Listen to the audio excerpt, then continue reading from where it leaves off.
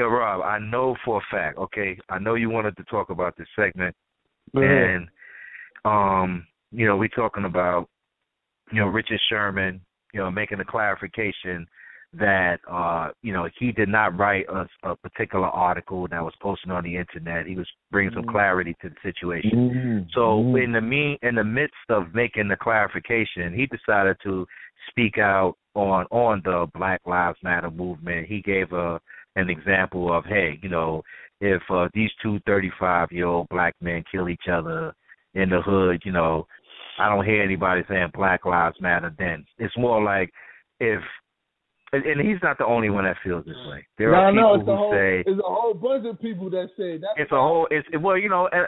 And this is what I'm saying. There's too many people out here who feel that if the black-on-black crime that they keep hollering about, that's the only problem that needs to be fixed, and then black people will be okay. Let's not take away the fact that crime, proximity crime, happens in every community. So it's not a black-on-black crime issue. It's not a white-on-white crime. That happens everywhere. So I'm tired of people using that as to say, we stop killing each other. No, that ain't. It's systemic issues in the community that keep us down, that we fight through every day. Murders happen in every community. So Richard Sherman tried to toe the line, and you got to take a stance. Like, you either, Black Lives Matter, all lives matter. Like that's too. When you say stuff like that, you really put your foot in your mouth, because you're not taking into consideration the sociological aspect of why black people in general, we're talking about black people right now, why they're in the condition that they're in. It's not just because of crime. It's not just because of a corrupt court system. It's not just because of Jim Crow laws and all these various laws that's on the books and miseducation. There are a lot of things that went into play, but everybody gets stuck on crime. You sound foolish. That's all I'm going to say about that. But I know, Rob, you wanted to speak on it. We got 13 minutes. What is your take? Please, speak truthfully. There's no filter. Listen, the world is listening. Hey, Jamal, man, and I'm going to ask you too, man. But I know Rob got some stuff on his heart.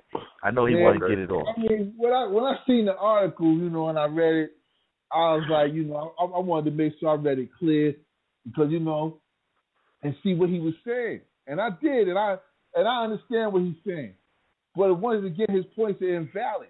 And if you're gonna talk, man, your points gotta be valid. You understand? And when you're saying things like that, and you taking that platform in front of the media to say, well, we gotta do this and this, and all, no. The bottom line comes down to this, like you just said. White people kill white people. Spanish people kill Spanish people. All cultures killing amongst their culture. That's people kill. That's what happens. That's what it is. So to say that, two 35-year-old black men kill each other, and and no stories been made about that. Guess what? There was no story made about the white people that killed each other either. You know what I'm saying? So why do black people continually to say, and black athletes and people with prominence keep saying that, we got to take care of the crime amongst black. Crime is committed by all races, by all cultures. It's not just black people killing black people. They just highlight that more to make us look more like we savages. You understand? Exactly. Now it has nothing to do. It don't have anything to do with the fact that this is what because you see it on the news. This is what this happened and that happened. No, stop saying that. Stop saying that, because y'all sounding stupid. Y'all supposed to be educated people, and you're saying these things, and you're not having it's not factual based. None of that. This is stuff that you hear from the media. This is stuff that you see on TV that they pumping you. You understand? They're not pumping you. Exactly. I've been all over the country, for work. I've been in Louisiana. I've been all over in other places, in other hoods. Let me tell you something. They got hoods where white people live in, where they're meth addicts, and they over there and they murdering each other.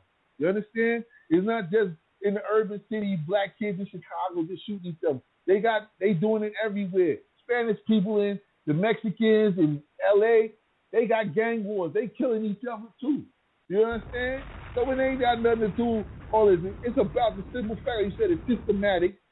Every day you turn on your TV, you seeing cops killing black people, killing black men, beating up black women, killing black women. That's what it's about. Stop taking the issue and making it about, black on black crime. Black on black crime ain't no different than white on white crime. It's happening to them too, but they just not telling you about it. You know what I'm saying? And when you get up there and say shit like that, you making it seem like now it's like, see, you got a prominent, athlete saying that and this and that. He went to Stanford and he even looks at you people, at his own people that savages are killing themselves. Because that's what they look at it as. You know what I'm saying? You separating yourself from the others. And you stand on this on this podium and making this insanity. So that's very troublesome. You know what I'm saying? Ain't nobody getting up there talking like Ali and all that and saying what it really needs to be said. If you ain't gonna say what it's really about, then don't say nothing. Do the Michael Jordan. Keep your mouth shut.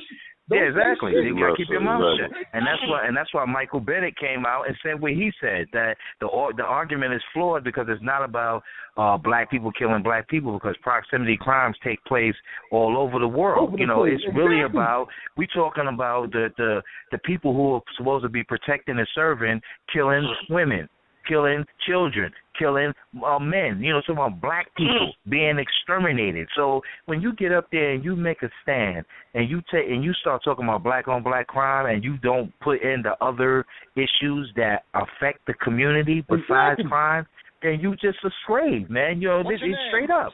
Talk about the two. Why you ain't talking about Toby? Why you ain't talking about the lack of schools, the terrible school systems in our neighborhood, and talk about that. Talk about the lack of education that we receive. Things like that. Nobody is born a criminal.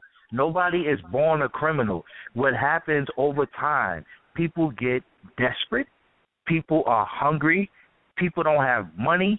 They can't eat. They can't feed their families. That's when crime takes place, out of desperation and desolation. Desperation and desolation. That's what causes crime. Now, granted, killing is abnormal. Everybody's not out here killing, but at the same time, murders are taking place. So that's not our only issue. That's not the only issue in the white community. There are more people on SNAP benefits from the white community than the black community. People don't understand that, but they want to say that black people are lazy. That's what you put in the media. There are more white people on public assistance than black people. But people are still talking to me about black on black crime. Like, you're an athlete. Don't get up there, take your podium, and I'm glad that Michael Bennett said something, because that's his teammate. Like, just because you went to Stanford and you went through the hood, you persevered. Like, we respect that, man. But you are educated and you're supposed to know better. Maybe if your ass would have took a different major, then you would have known better than to open up your mouth and say something. Like, you know what? I could go to Yale too and take liberal arts. I'm not the same as a person that went to Yale and took law. Okay? So there's a difference in the degrees. And when he say something like that, he made himself look real silly, because you discrediting a movement that's talking about the injustices that are taking place to black people. I'm not saying that nobody else isn't dying. I'm not saying that white people don't get killed by cops. Y'all not being targeted. That's the difference. Exactly. You don't have crack dropped in your hood that have a residual effect of 30 years. You don't have miseducation in your schools where you got 20-year-old textbooks.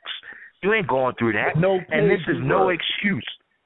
I'm not saying it's an excuse to kill people. It's not. But you got to look at all of the factors that take place that make people do desperate things. That's right. And for Richard Sherman to get up there, shame on you, man, because you are educated, and that's why Michael Bennett checked them on his team, on his team. And I always end up getting into. I stopped doing it recently.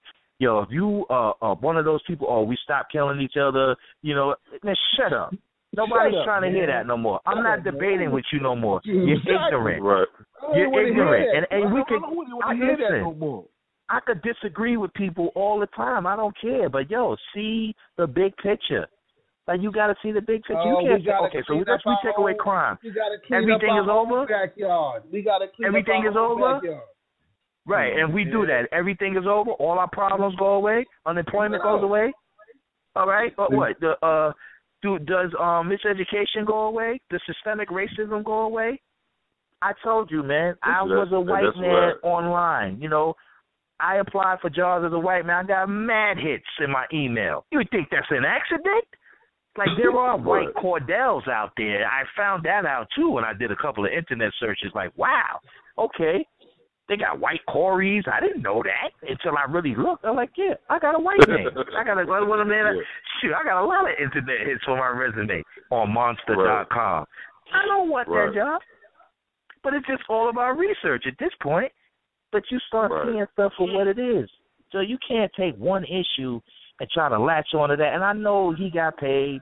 I keep trying to tell people, please make the connection when you say a slave, a $40 million slave. You're working for somebody that got a big check. You're getting money. Yo, you're going to keep your mouth shut. You're not going to be out there making them type of statements because you are Toby. Say it, Toby. You know what I'm saying? You got your check. That's what it is, Corey. Yeah. Hey, I agree with everything what y'all saying, and it goes back to the issue that I brought up the past few weeks on the show. You know what I'm saying? It's like we as a people, I hear, like, I got a couple homeboys, and I hear people all the time around here in my hometown. They sit there talking about, well, okay, like a black person getting in trouble, right? And they'll sit there and say, well, see, that's why they look at us a certain way. I'm like, what you mean look at us a certain way? It ain't no different than what a white man going to the store, robbing the store. It ain't no difference. But because they sit up there and show this on TV or show this in movies or wherever it is you get this from, you automatically get this idea that because we do something wrong, that all of a sudden they're going to look at us a different way. No. It's the same thing across the board. You see what I'm saying? It's the same thing. But because you've been brainwashed, whether you want to sit here in a minute or not, and it goes back to our schools too. Like I said, the issues I brought up the past couple weeks on the show about our schools, certain schools here in my hometown and abroad across the country. Actually, you know what I'm saying? Okay, you go bring out these grades of these schools, right? And the black schools are below the white schools. But why is that?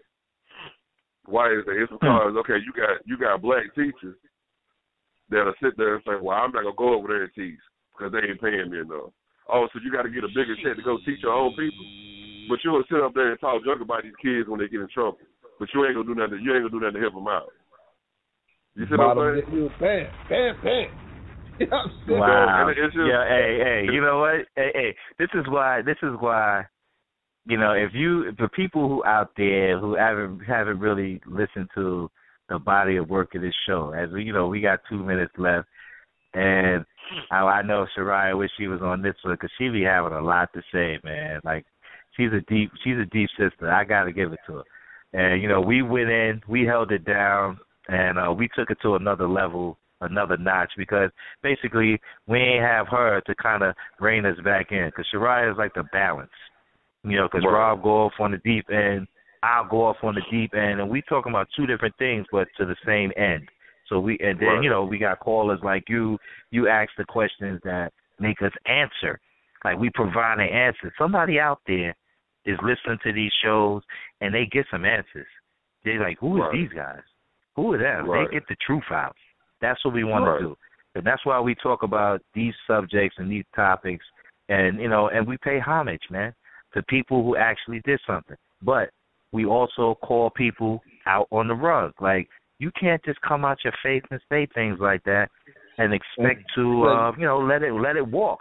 And just because you are a football player doesn't mean nothing. We got 1 minute left. But go ahead, Jamal. But think about it, Corey. Give it 15 seconds.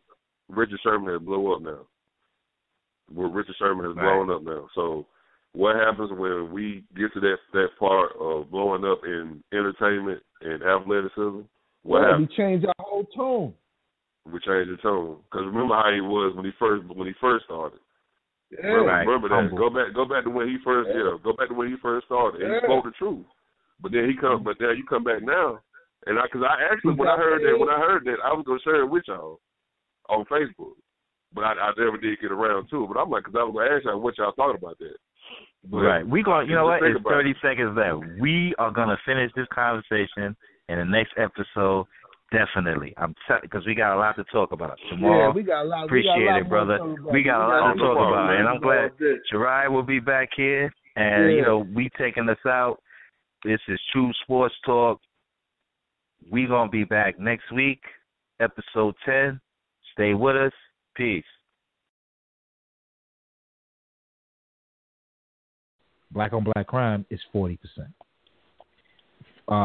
The white victims of the black violent offender is 39%.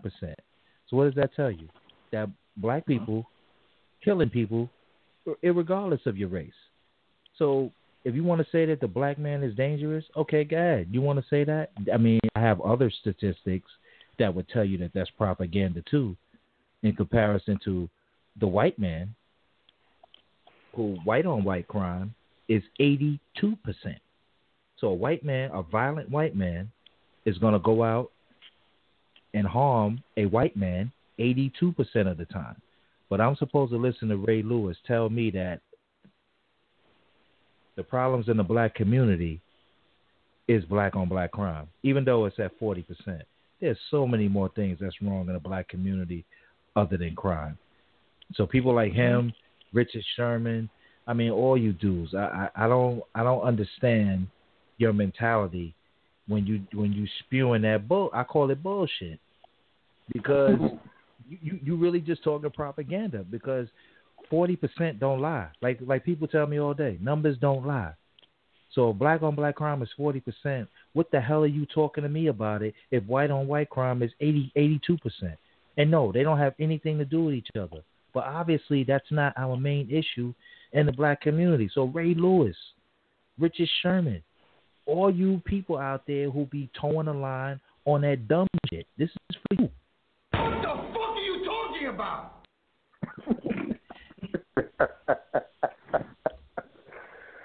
How you feel about that? How you feel about that Ray Lewis video? Talk to me, man. Let's get somebody on the line. So we got somebody on the line. Let's so they can listen in. What's your name? Where you calling from? Y'all know who this is. Jamal, what's going on? What's going on, bro? What's going on, brother? Much. I was sitting here watching random football, baby. So just thought I'd tune in with y'all. You know how it is. It's all good. We talking about a football player right now who probably, off his meds. That antler got side effects. Oh, man. Hey, I wouldn't doubt it. I don't know if he got concussions or whatever he got, bro. I don't know. He got CTE or something. Out his brain. Yeah, but check it out though, bro. He talking about black on black crime, but he had blood on his shirt in the limo. Man, he need to shut the hell up. Like, what did you do? And I want to make this perfectly clear. Ray Lewis is my dude, because I mess with him since Miami, and the Ravens is like my second one of my football teams. Because, you know what I'm saying? But he jumped out the window right now, bro. You jumped out the window with the 9-minute video, sounding like Martin Luther King. And, I mean, you throwing out all these numbers. I mean, bro, you're Ray Lewis. If you really, you know what I'm saying, you really cared and was only like that, it's nothing for you to reach out to the Baltimore chapter of Black Lives. There's nothing for you to reach out to the Chicago chapter of Black Lives. And personally, on the phone, instead of putting this shit on social media that you call the devil's playground. You just call it the devil's playground, but here you are for 9 minutes on it talking shit and without having even spoken to anybody in Black Lives Matter to ask them what's the function of your cause, what's going on, this, that, and the third. I'm like, come on, bro, you got to do better than that, man. You can't just get on, just start saying shit on social media and act like, you're gonna fool them other cats that's deaf, dumb, and blind, but you ain't gonna fool the cats that got knowledge itself, and because they gonna see through this bullshit. Like, first of all, you know what I'm saying? You sitting there talking Black lives. You know, some people say it wasn't an attack. I'm like, it is an attack. You mentioned them. That's what they running with. You as a black man, and you said you know as a black man that you know that our lives matter. Then what do you want playing on a 9-minute video ranting about? What are they doing? You should know what they're doing. If you picked up the phone and called them, if you went down to the office and seen them, that's all you got to do. Because you're a person in a position that you can make changes happen. You can make something happen. You know what I'm saying? If you feel that strongly about it, then you can do something. You're in a position where you can do something and make and affect lives. But instead, you go on Facebook with a 9-minute viral, so you're going to go viral, and that's all they're talking about. Oh, Ray Lewis attacks, you know, Black Lives Matter movement. Where are you at now? Now everybody's coming at you when you ain't got no more videos for us to see. You ain't got nothing else to talk about. I mean, come on. We can get nasty. I can get nasty like my man C just did and be like, yo, you murdered somebody that was you was there when a black man got murdered. Rob, you know what it is, Rob. What retribution are you giving to that man's family? Mm-hmm. You know what I'm saying? So that's crazy. Come on, man. I mean, why nobody talks about the numbers? But it's why they don't talk about the numbers? In the face, though. It's 40%. like a slap in the face. Black crime is 40%. It's just it's 40%. It's a slap in the face. It's like, you know, you coming out for who you are in particular, and then considering your past. And yeah, you may have gotten by it and gotten through it and you know, dealt with it, I guess. But at the same point in time, then you come up with this. So it's like it really doesn't make sense. You know, you coming up and then when you look at the numbers, it's not what you're saying. So it's like you're kind of just spewing empty rhetoric about things that's really not necessarily true because the numbers don't support it. But it's like you're coming out and you're making it sound as if, oh my God, you know, this is the problem. This is the main problem. You know, it's like you understand. I know the numbers support why movie theaters just shut up. And you understand but you can't do it that way. You can't do it that way. Because it's making it sound like that is the reason why things are happening, and that's not true. You know what I'm saying? Exactly. Like, you got to understand what Black Lives Movement was about to begin with in the first place.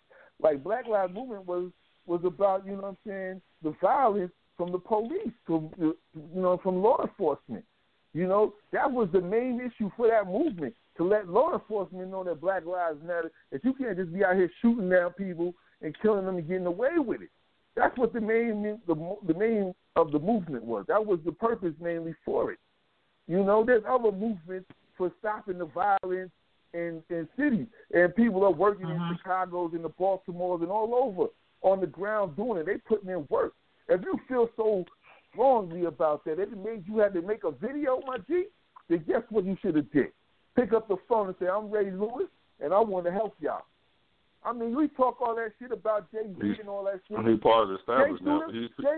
Jay-Z threw them $1.5 million. He ain't talked about it and said nothing. He just gave money. Whether it's a write-off or not for him, they're going to be able to buy more computers, be able to do more knowledge, and get stronger. That's about it. That's true. Don't be out there just talking crazy, reckless. You just out there, yo, it was 300 murders in Chicago. Yo, man, if you feel so strongly, man, go out there in Chicago and start talking to the youth. We count now one that you was in. I mean, you know, it's like okay. It's so like, you know, how about the unemployment rate? You know, maybe that leads to crime. How about the school system? How about the school system, school to prison pipeline? How about Bill Clinton's 3 strike policies from the 1990s? You know, maybe that led to some crime. Maybe the welfare system reform that kicked the fathers out of the house, maybe that led to some crime.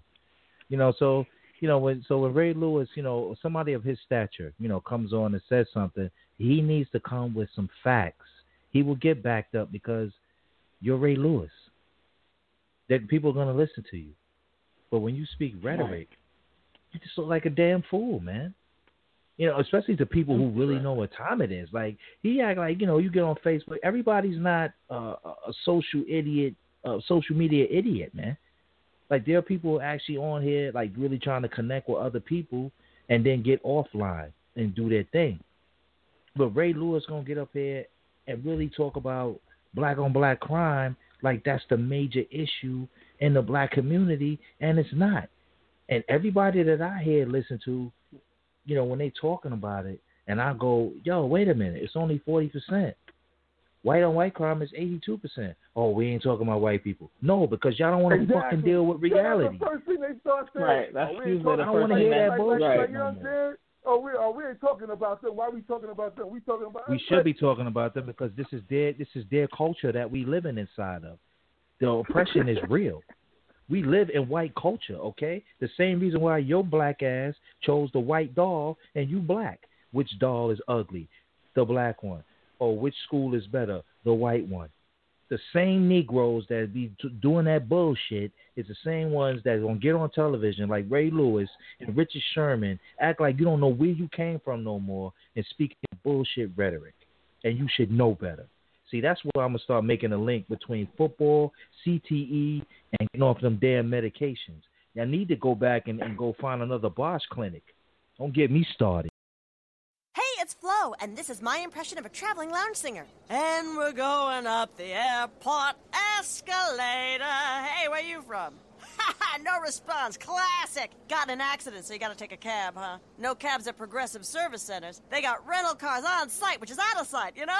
Progressive takes the hassle out of claims. Just drop your car off at one of our service centers and we'll manage the rest. Here's a little number I like to call Waiting for the Shuttle Bus. Progressive Casualty Insurance Company. Service centers not available in all areas. You have a choice of repair facilities. Blog Talk Radio. On the next episode of Tru Sports Talk, we go right into some of the controversial topics that are happening today in the world of sports. We also take a historical look into the factors that have shaped the perception of mainstream sports with the goal of providing insight and clarity to the listeners. Tonight's topics include the legacy of Dr. J, the saga of Jason Whitlock, Lamar Odom, NCAA football news, the role of the media in sports, part 2, and much more. Your hosts are Corey Grooms Sharia Marcus-Carter and Rob Maylor. What's going on? What's good? Yeah, let's give a shout out, y'all. Let them know we here. What's going on, y'all? What's going on, man? We here. Another week. Let's get to it. Take us in, Rob, man. Talk about Dr. J. Julius Erving. Yeah. Erving. Let's talk about the man, the legend, Dr. J. Roosevelt, Long Island, product, TV, all that. That's that man right there.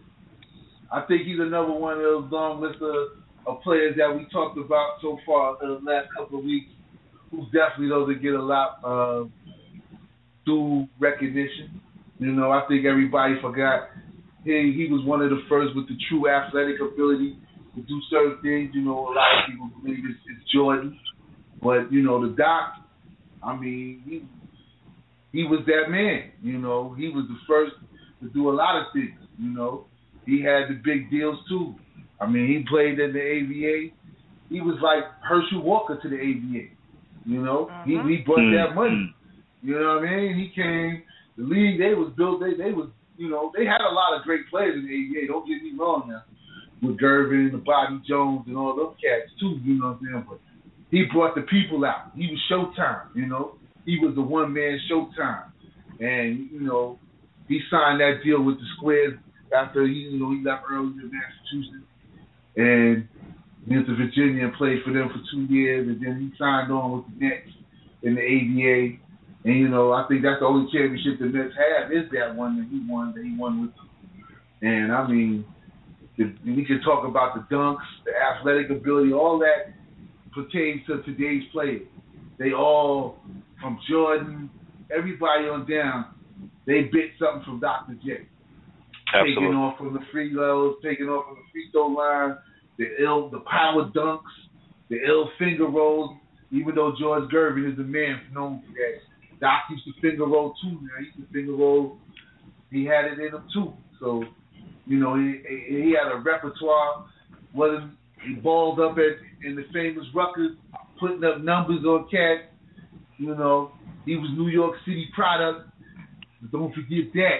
They'll never forget that. You know. Right. So I mean, I just think that, you know, Doc is one of the players that I think, and over the course of time, people have forgotten. You know, people always talk about Magic and Bird, and then from there they go to Jordan, and from Jordan they go to Shaq and Kobe, now LeBron. But I think people forget about Dr. J, you know, what he meant to the NBA before Magic and Bird got there, and the things he did. Yep. You know, they was on his back trying to get them to carry the lead.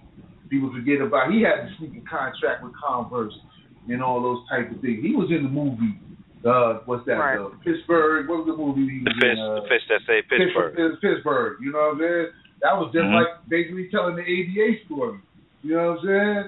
That's how the, you know. I mean, he was doing it on another level before these cats started doing it. That was 1979. Exactly. You know, that was what back in the black exploitation fleet.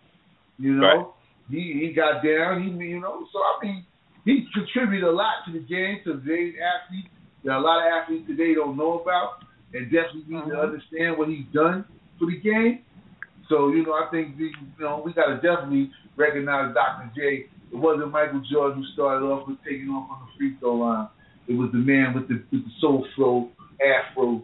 And, you know, he should probably be an emblem to the NBA. You know, he meant a lot to the NBA. It was a bidding war for him. That says a lot, you know. That says a lot for him. So, you know, I mean, that's my take on Doc. But how y'all feel about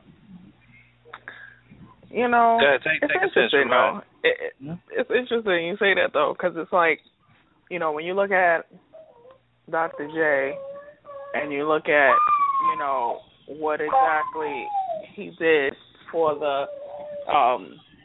you know, for the NBA, you know, when you look at Michael Jordan, like you said, Rob, he's not the same. Without Dr. J was Michael Jordan before Michael Jordan, you know. So when we talk about all of the, you know, all of these things where we're talking about shoe deals and all this other stuff, can you imagine what Dr. J would have gotten if, you know, he was playing in this time? So, you know, I think we need to be very careful, you know, and how we label people, you know, as far as like some people say, oh, you know, Dr. J, he was okay, but he was this, but, you know, and it's just something is so foul about that, you know, because he completely revolutionized the game. Like, I don't hear nobody say, I did not have the good fortune of seeing him play, but from what I've seen of him, the athleticism was crazy, you know, and all that he could do. You know, it was just, he was doing things that people couldn't even think about. So for me, it's like the legacy of him is just innovator. Like, that's the only thing that comes to my mind when I think of Dr. J, because he changed it all. He made it possible for there to be a Michael Jordan. He told us about the shoe game and the Converse and, you know, and being cool and styling and taking off from the free throw line and the baseline, scoop, layup. You know, these are things that we learned from him. So, you know, everything has to start somewhere, and it started with him. And I agree with you, Rob. He should be the emblem. I'm not taking nothing away from Jerry West, but let's keep it all in perspective. This guy completely changed the game from the things that what he was doing. He changed it. So, you know, I think I'm not really sure why he doesn't get the respect either. You know, I think I just find it interesting that certain players don't get the respect that they should, given what they've given to the game. I always find that interesting. And then you have other players who have given a lot to the game as well, but it's always pushed to the forefront. But I think that's done by design, obviously. So you know, you gotta question that. It's very interesting to me though, as to why we don't see him as often. You know, we see him at All-Star Weekend, you know, judging a dunk contest. But I'm like, damn, Dr. J, he's only good enough to judge a dunk contest? Like, we can't use him in a consulting capacity. We can't use him in a player personnel, player development capacity. That's a little odd to me. But, you know, when I think of Dr. J, the first thing that comes to my mind is innovator. Like, straight like that. Right. That's it. Wow. That's true. That's hard to follow up on that one. I mean, y'all broke it down. I guess, you know, for me, I always start off with numbers for the people out there who do listen. You know, he had like numbers. 30,000 plus points between the two leagues. His first 5 seasons were professional basketball in the ABA, as Rob mentioned, Virginia. That was 1971 to 1976. He averaged 28 points a game and 12 rebounds. Okay, and his rookie season was 71-72. In April of 1972, he was drafted by the Milwaukee Bucks in the first round with the 12th pick. He declined to join the Bucks, and he stayed in the ABA. And, you know, the irony is, if he would have went on that team with the 72-73 team, you know, he would have ended up playing with Kareem and Oscar Robertson, you know, and that would have been a very tough team, you know, to beat, you know, and that would have been coming off the heels of the championship team. Because the championship team had won in 71, so they would have been like a year removed from the championship. And, you know, Kareem, Dr. J, Oscar Robertson, you know, that would have been tough. So I don't, you know, you could, I don't know, for all the conspiracy people out there, like, the championship would have stayed in Milwaukee for a little bit. You know, that's easy to say. His NBA career average was 22 points and 6 rebounds. He went to the All-Star game every year of his career between the ABA and the NBA. He never missed the All-Star game. That should tell you something. Wow, so, I didn't know that. Yeah, and then, let's see, in 1985-86, now remember, y'all just talked about everything that he had. He had the shoe deal. He was an ambassador. Remember, he was a perennial all-star. He already had, you know, won a championship. He had stock in the Coca-Cola soda plant. He had the Converse deal, was doing movies. His 1985-86 salary with the Philadelphia 76ers was $1.485 million. $1,400,000 was his yearly salary.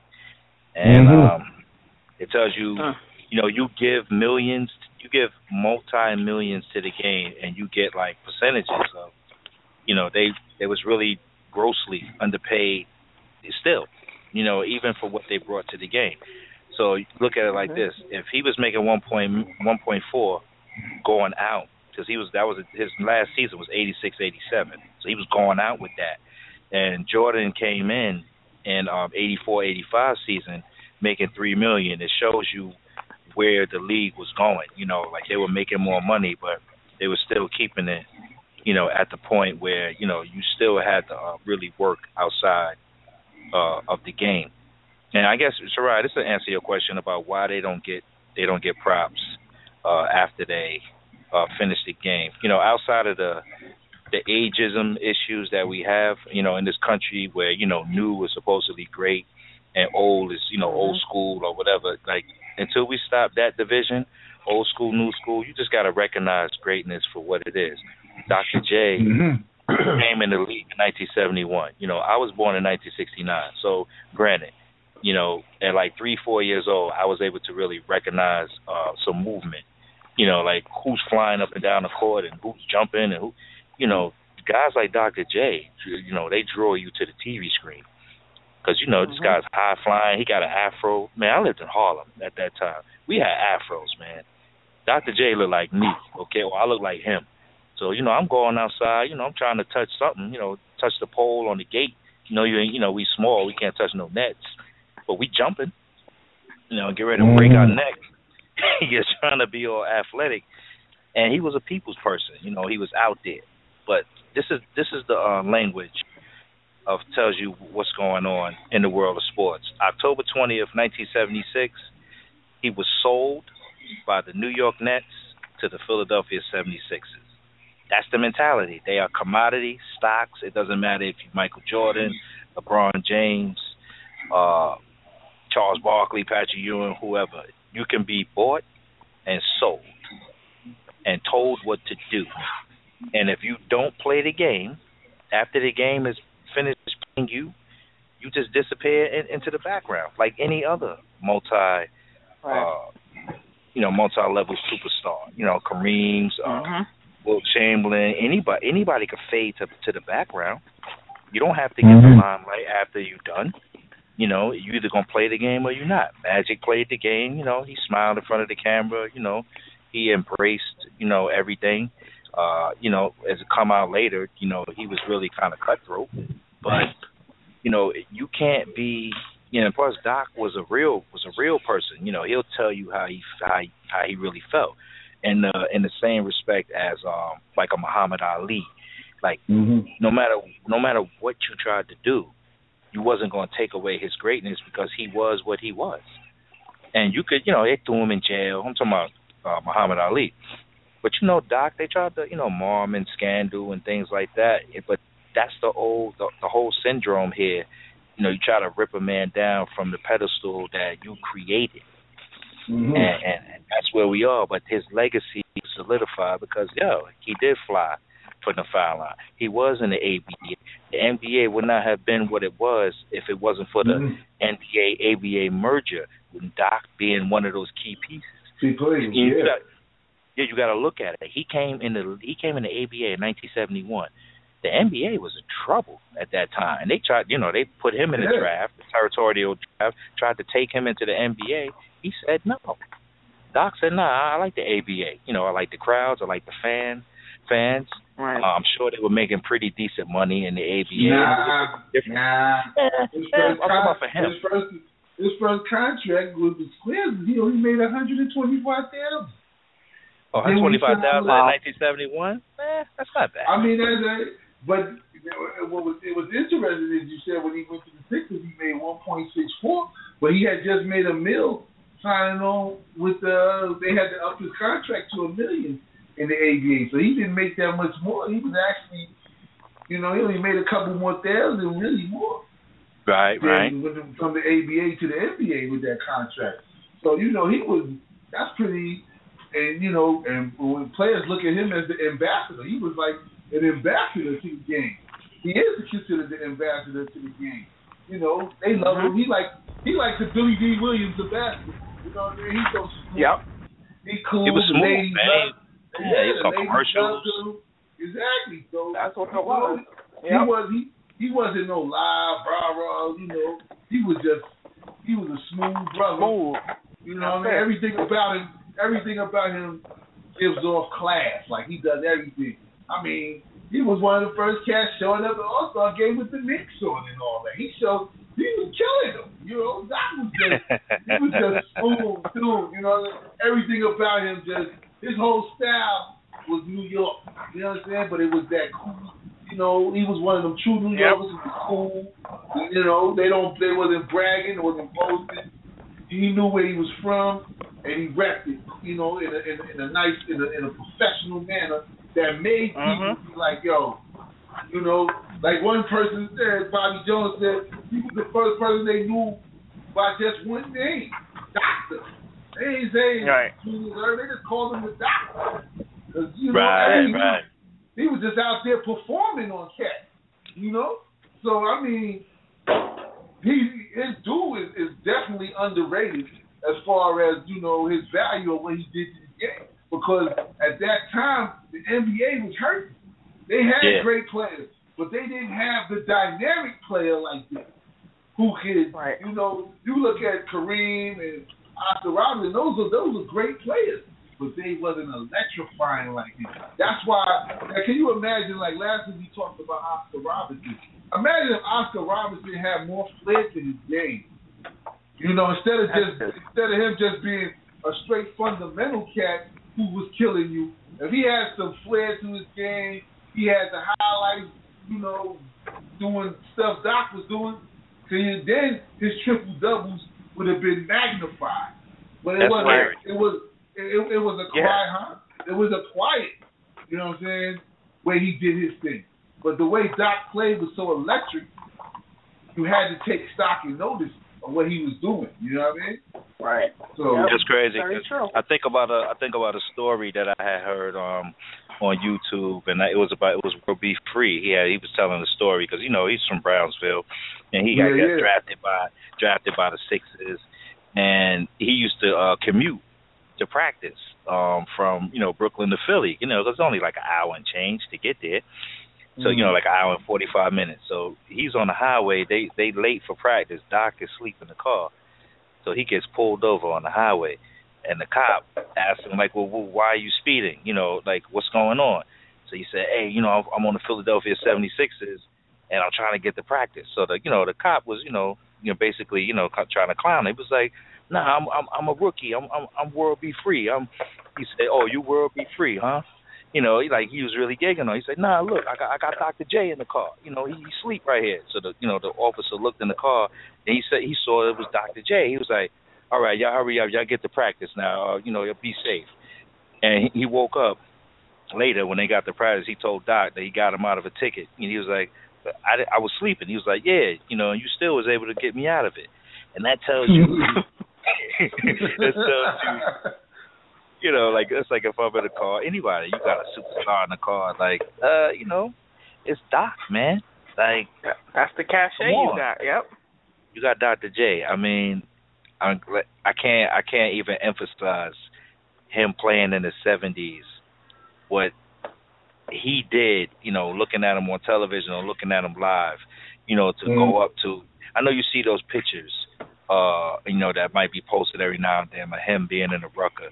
Like, if you was in a rucker in the 70s, it wasn't like a crowded ballpark, only when certain people came by, and right. It was a community type of park. So, yeah, that was real when you see people sitting on the gates and on top, looking down from the roof of buildings. Right. Dr. J was here. Wilt Chamberlain was here. Connie Hawkins was here. Like, but you could ask any of those guys, and they like, Doc was a bad fella. Kareem, when he was doing the retirement tour, Dr. J, in '86, when he ended up in L.A. and they gave him the rocking chair, Kareem did the speech for him because he's from New York. And he gave out straight dap to him, like, hey, man, this is one of the heroes of our sport. There's actually a documentary called The Heroes of the Sport. It was on Netflix. Anybody that need to check it out. It's pretty interesting. It got Doc, it got like Joe Hammond, and like what happened to these guys, and they was going into the whole historical aspect of New York City basketball.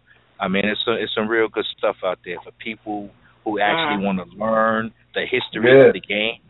Like, it's so much information out there, and like we always keep repeating, look at the guys who we've just touched on in the past 2 months. Between all of the episodes, this is episode 13, lucky number 13. We talked about so much stuff that people don't even want to talk about. But we have no choice because of, where we come from. Like, we're all former athletes, students of the game, watch game film. I mean, like Sarai, like me and Rob, we spent like hours. Like, we used to watch ball, like all the time. Like, we're not watching it as fans. Like, we watching what's going on, the dynamics, certain plays. We see the momentum coming. Like, a certain play would change the game. We'd be like, oh, it's over, it's a wrap. And growing up and looking at these guys who we talked about. We talked about Michael Jordan. We talked about Kareem, Oscar Robertson, Isaiah Thomas. I mean, when you talk about dudes like that, like, these are game changers. And Dr. J changed a decade. You understand? Like, he was the 70s. If you want to say Bird and Magic was the 80s, Dr. J was the 70s, man.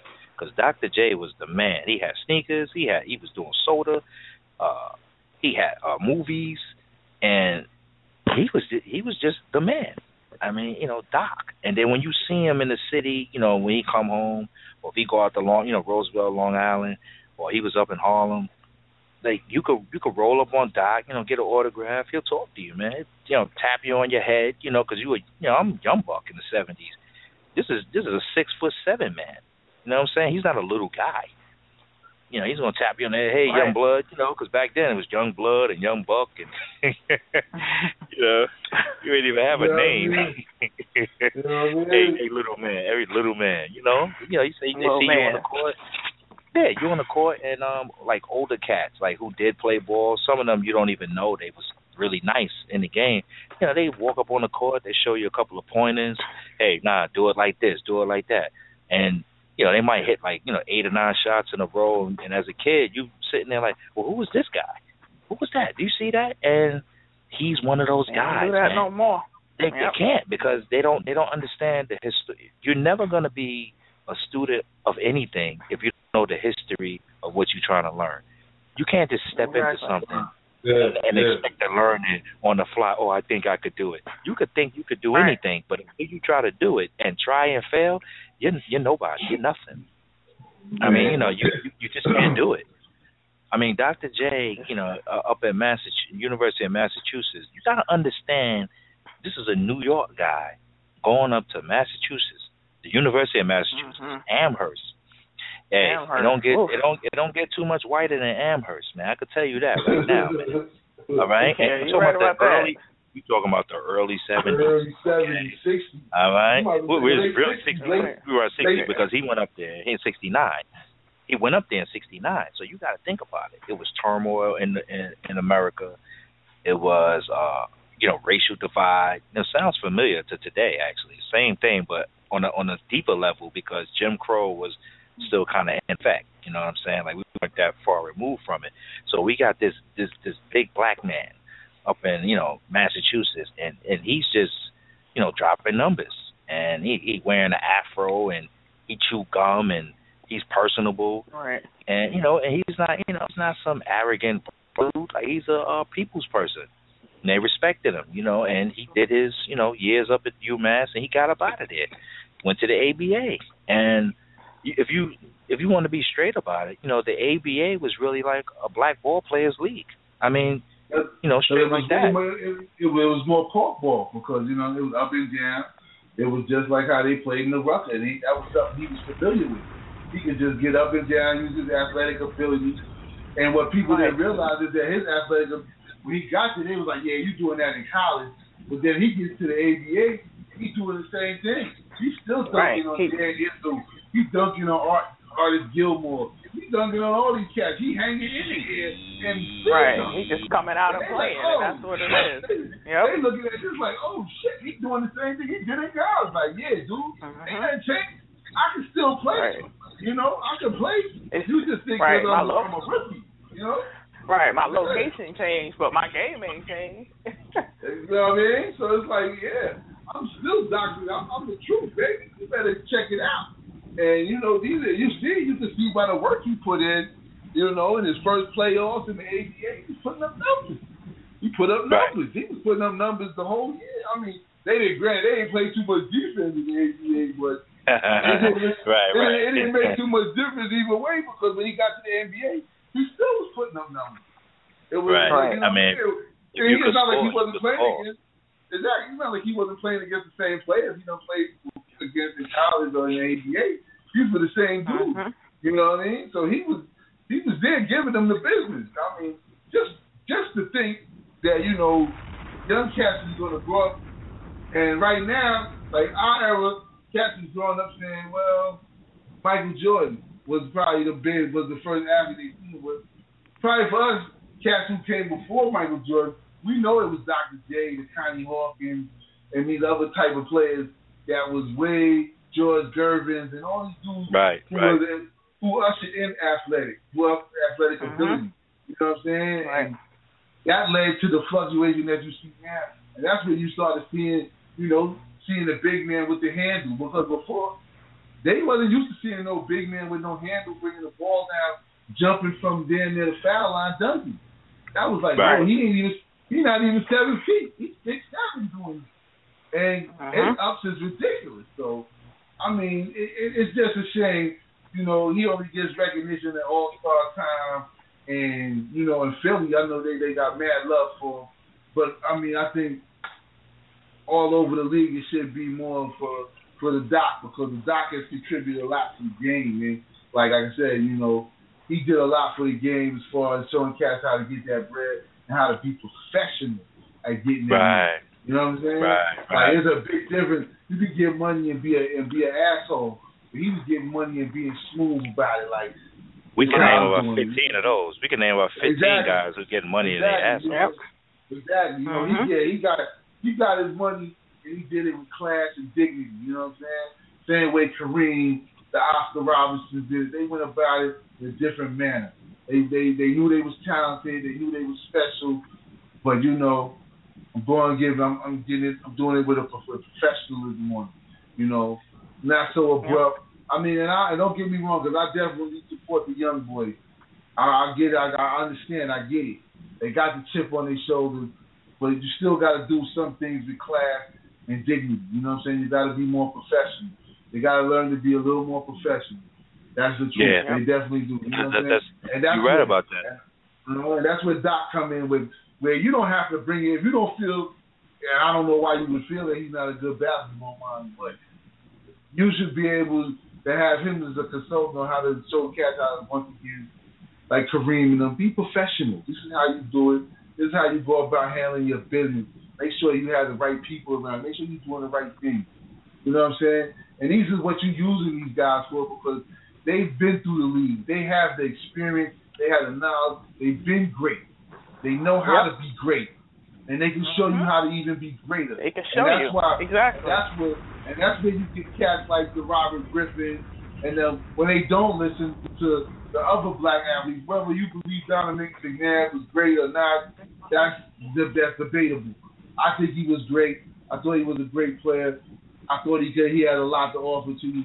Some people may not believe that, but he's been through the situation. So that's what you need. That's what you need, the old heads, to bring the young heads through the game and show them certain things that they don't have, the etiquette and the things that they need to be better about getting to this bread and being a better player, you know?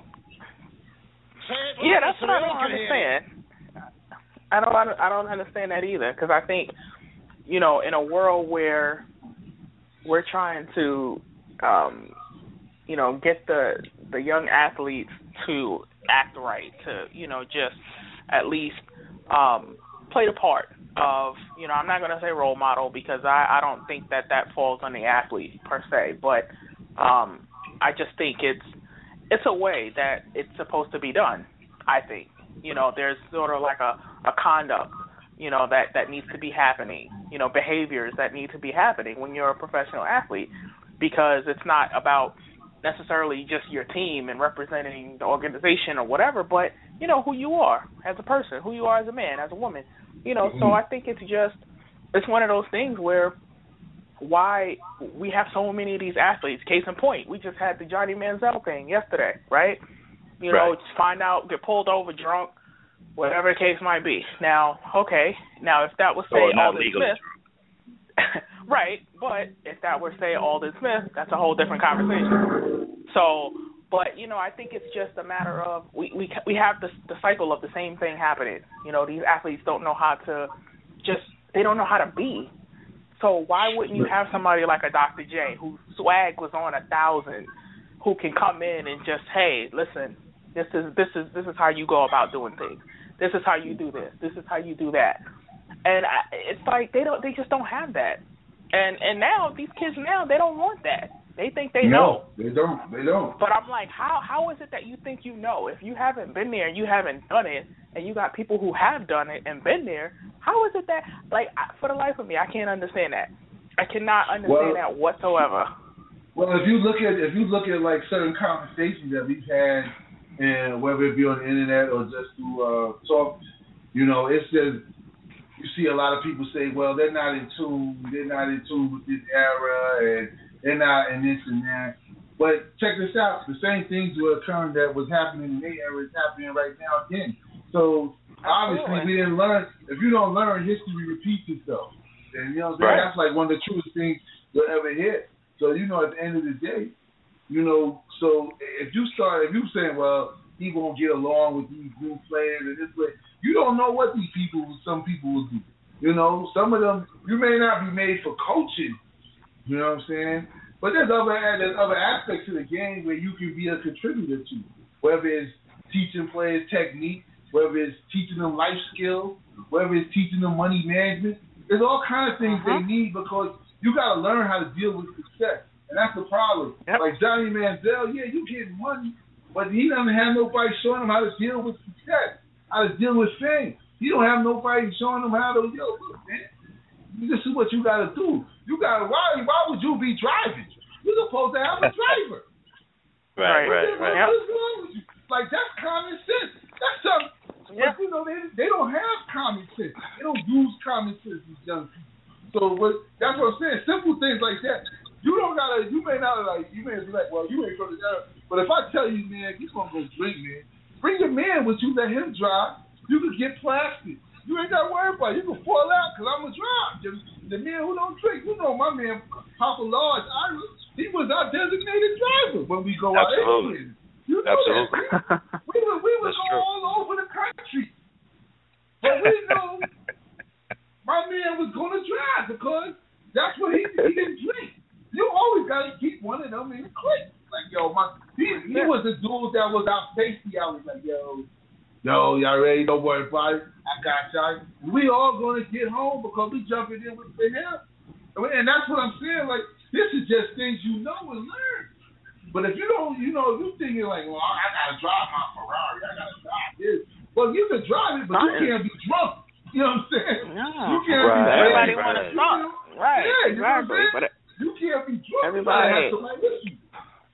Everybody about that stunt life. That's the problem. Yeah, exactly. Let's that's it. I just bought this Tesla. I know. Let me go drive this. That's the problem. We talk about the the whole generation thing. And, basically it's like this. Even the guys that we talking about, they really in our generation. We're just the older version of that generation because, our generation is really like 25 to like 48. That's our generation. We're just the older version. And, and Sharia is like more in the middle. So there's going to be a couple of players that we bring up. She could actually qualify as a YouTube person. She saw him on YouTube. But you know what? I would go to bat for Sharia because Sharia has, done a lot of homework. She is a student of the game, so she is qualified to speak on these type of topics. I mean, that's why we all came together and put this show, and made it into existence as a teaching tool for the younger people in our generation because they need to know this. And whether they want to, call in and get in the queue and let me see that you're there, that's irrelevant to me. I know that it's going out. The information is there. And, we're only speaking, factual information on it. Even when we have our truthful, they're not even opinions. It's our truth based on facts. And, we talk about it. And, money management is crucial in today's generation. And we're talking about, it's crucial. Think about it. Dr. J in the 70s, when you talk about $100,000 in the 70s, we're talking about a time where, let's say, a well-paid worker, like a city worker, a cop, fireman, they were making $35 a week, and you were doing well in New York City with $35 a week. You had the bomb job. You hear me? Like, you had a great job at $35 a week, and Dr. J was making, $100,000 a year, which he should because of what he has to do. He's carrying a league on his back. He's selling out arenas. You got to remember, he's selling out arenas. He's getting people to come, to the Coliseum, spend their money, and granted, it was more affordable back then if you can afford it. It's kind of like today. Either you can afford to be there or you can't. Yeah. And, back then, I know the cost of living was a little cheaper back then. It's all relative because you got a bunch of people under the poverty level, and then you got people who had city jobs who are making a decent wage and, they're getting by. And then you still have people on subsidy, and there was still people trying to get to these games. And you got people like, Dr. J, Kareem, like when they come to George Erving, like when they come to your city, yo, it's a party. Earl of Pearl Monroe, you want to go and see these guys play, man. And then after the game was over, it was like a massive gathering, a party. Like these guys wasn't, stuck in a hotel room and things like that. They was out among the people partying. Like Rob said, you might see, Doc with a mink on. When you talk about swag, we talking about confidence, man. We talking about self-confidence, not conceit, not arrogance, not I think I know everything. No, we talking about somebody who could hold a conversation with you, somebody who could listen to you, give you some good advice, and leave. You'll never see him again for the rest of your life, but you'll always remember what they said. And you might not even know he was a superstar if you wasn't, paying attention like that. Exactly. And that's what's missing from today. When I say, I don't like to carry that torch of, hey, I'm going to bash a young dude, because when I was young, the only difference is that I did ask questions. And even if I thought I knew something, I still would ask to find out, maybe, what angle could I learn it from. I never rejected advice from an elder. I would never justify the nonsense that I hear today to say, it's a different time, it's a different era. Ain't shit changed. Ain't nothing changed. It's just 2015. Nothing has changed. It's still Jim Crow. It's still people living in poverty. It's still sending people to prison unjustly. You still a minority in a land where you're the majority of the people. And the NBA, you are on blast, meaning you're on television. You all over the place. You're making millions of dollars for people who don't give a shit about you when you're done if you don't play the game, the business game. That's why you got to respect Michael Jordan, because even though you hate him for him putting out the same sneakers over and over and over again, he got a marketing plan behind him. He has a plan. LeBron James has a plan. Kevin Garnett has a plan. Kevin Garnett is interesting. He is the highest paid NBA player of all time. And the way his contract has been structured, the man will retire, right? He could retire next year, and he will still get NBA checks for 6 years. He had a deferred compensation plan. And that's smart. That's how smart. That's how you do it. And you know why? Look where he came in the league at 19, and he came in under the guidance of guys like Sam Mitchell, and these OG veterans. Like, yo, this is $100 million kid. He learned, and he looked like a bitter old man. He's 40. Yes, he's seen it. He's been in this league. He's a dark-skinned, tall man. He's been through a lot of persecution from high school. He made a lot of money. He's KG. He finally got a chip. He's seen it all, man. Like in terms of in the NBA, the transformation in the last 1 year, you're talking about a guy who has a right to he has a chip on his shoulder. I mean, he's 40 years old. So somebody who's 25, 26, who's bitching and complaining about whatever they bitch and complain about at that age, I really don't.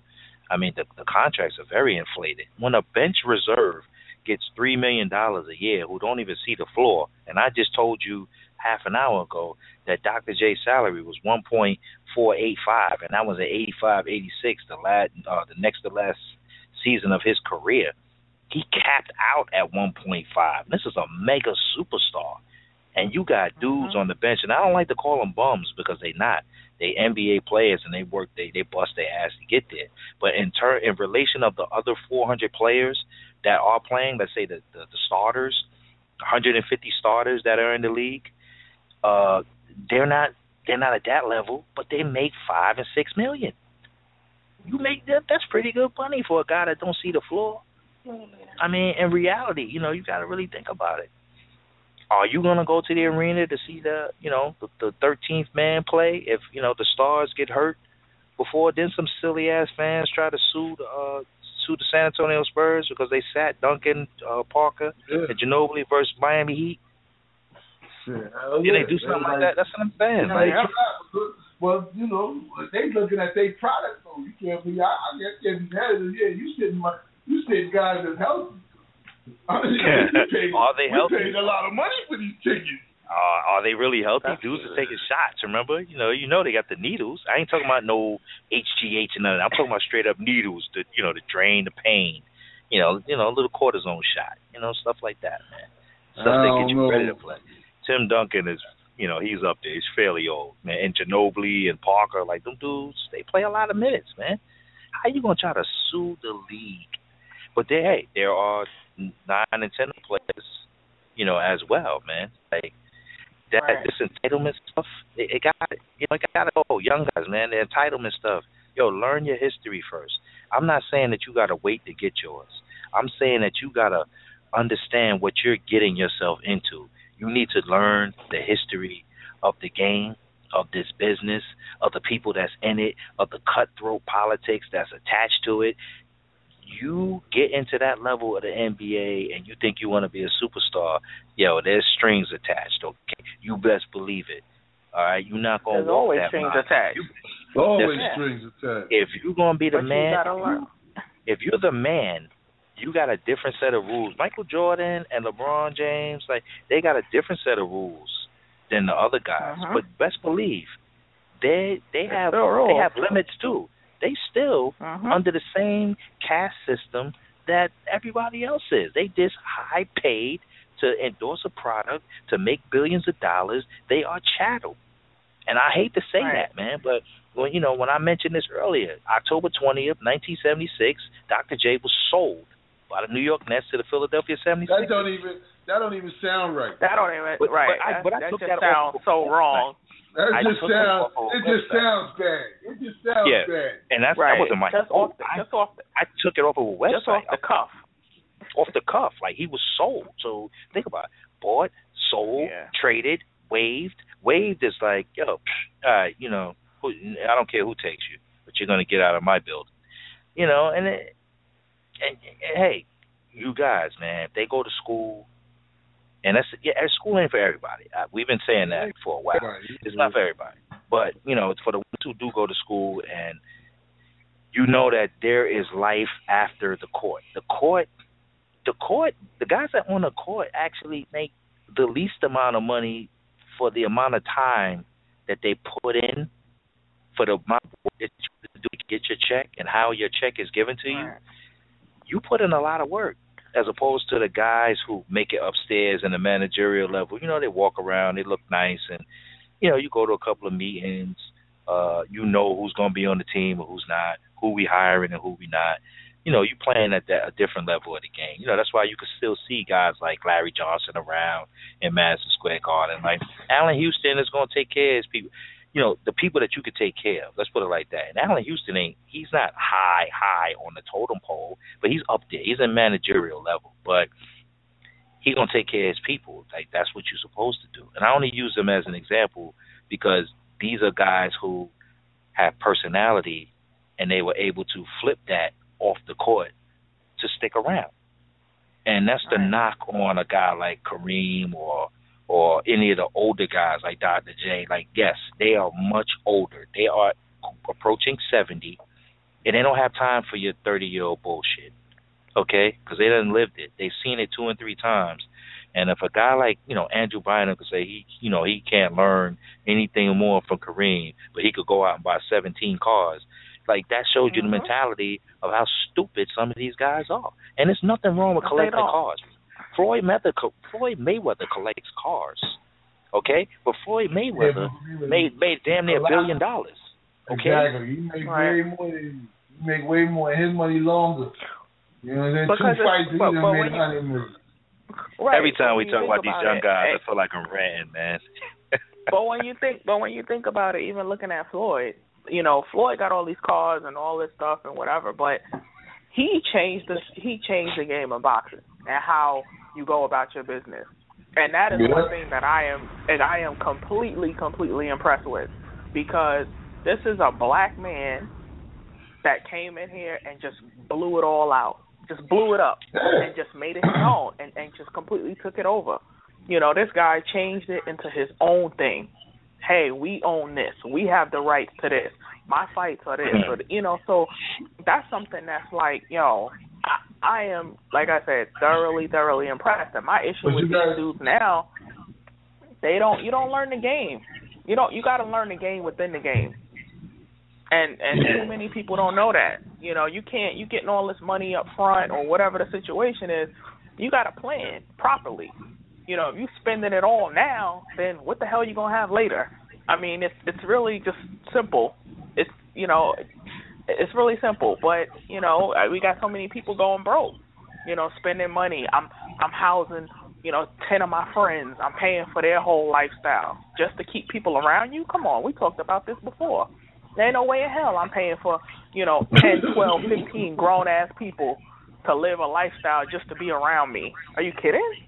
I got about 5 or 6 people that I'll take care of them for the rest of their life, you know, and after that, man, listen, we could coin flip or you know, you get a deck of cards and be like, you know, all right, yo, high number, you with me, low number, yo, see you later. You know what I'm saying? Because it's got to be like that. You always going to have an inner circle. You being nice. I ain't even going that far. I only got 5. I said 5. I ain't even got 5. I ain't flipping no coin. I ain't doing nothing. I don't even think I got one. If I ain't spoke to you, you ain't doing nothing. We ain't got nothing. We ain't got nothing to talk about. Yeah, we ain't got nothing going on. You know they ain't gonna be included in your 5.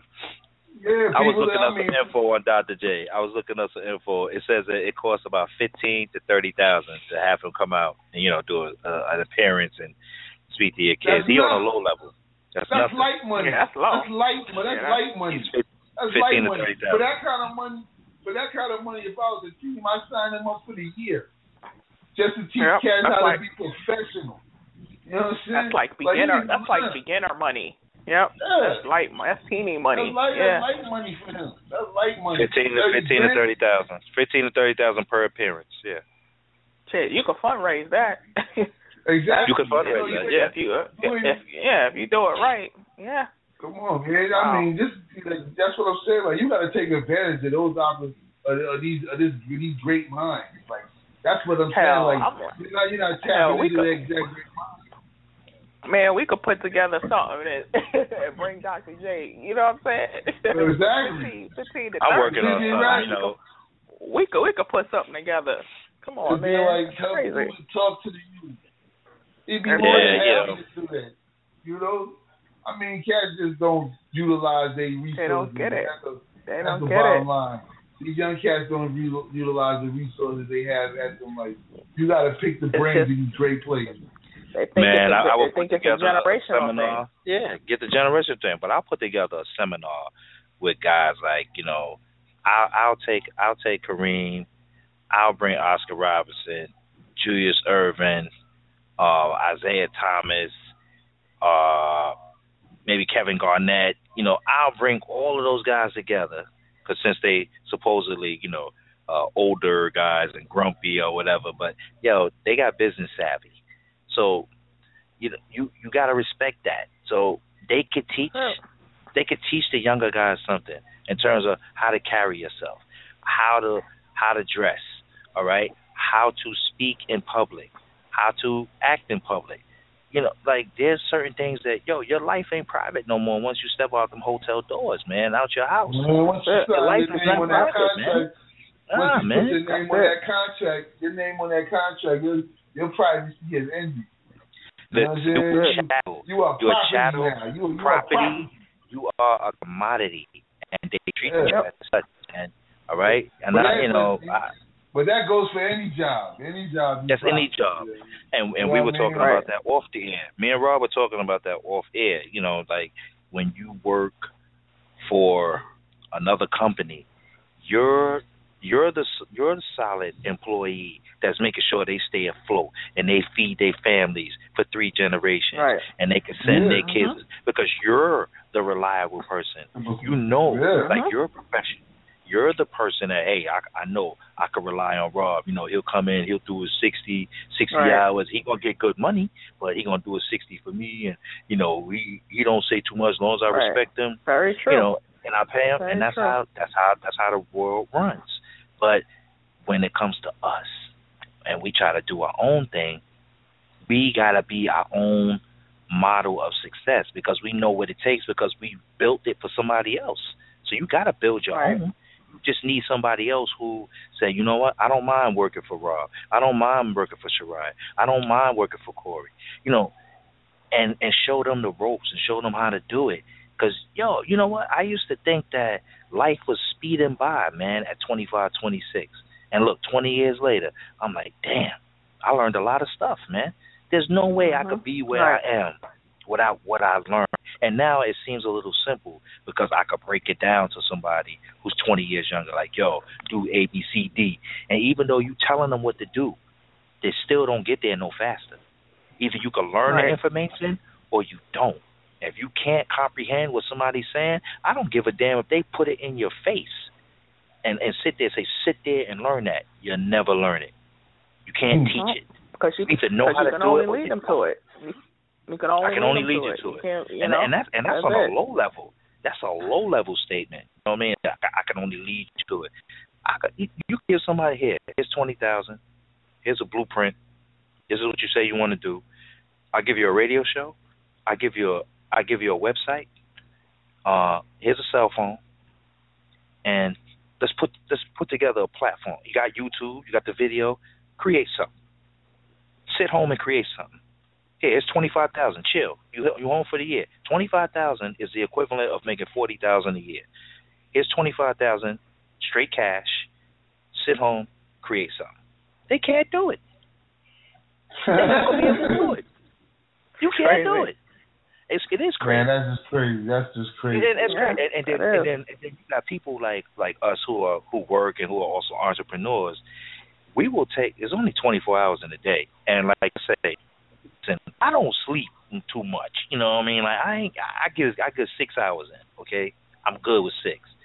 So that means 18 hours left in the day. Man, my brain is working, and even if I'm helping somebody else, I'm helping me, I'm helping somebody else. Even you can't do everything, but you could drop a jewel to somebody. What you just dropped them might be the missing piece that they was looking for. Yo, dang, boom. That person go and they blow up. I don't want no credit for that. That's my people, and I help when I can help. So if I'm up, and Sharia went to sleep, we had a conversation, and she went to sleep, and I was still up, and then she woke up, and I still was up. She's like, damn, you don't sleep? I was like, nah, not these days. Not the last 3 days. I was doing this and doing that. So by the time we get to the show, it was 6 a.m. and I was back up. I was up, man. That dude, that boy Corey be up, man. Me and him used to be up. We be up all. We run 24 hours. Yeah. It makes you think. 24 hours, when you put your energy into trying to do something, and that's what we're trying to, show a lot of people. When you put your energy into something, they back then, when we were doing 24 hours, staying up and planning things and just looking ahead. We couldn't see 20 years down the line, but we wasn't looking that far ahead, but we knew what we wanted to do. And granted, sometimes you got to go different routes, man. Like, sometimes we're not going to be able to sit here and we going to make it work and grind together for 15, 20 years. Nah, sometimes you got to go learn something and come back later when you're old enough to understand what we was actually building on. And that's what the young cats need to learn, because they getting millions of dollars. We making things happen, and we basically underground. You know what I'm saying? We the underground guys that the people who got millions of dollars, they'll come to you and ask for advice. They got the money to make it work. Boom. They got money. They don't have plans.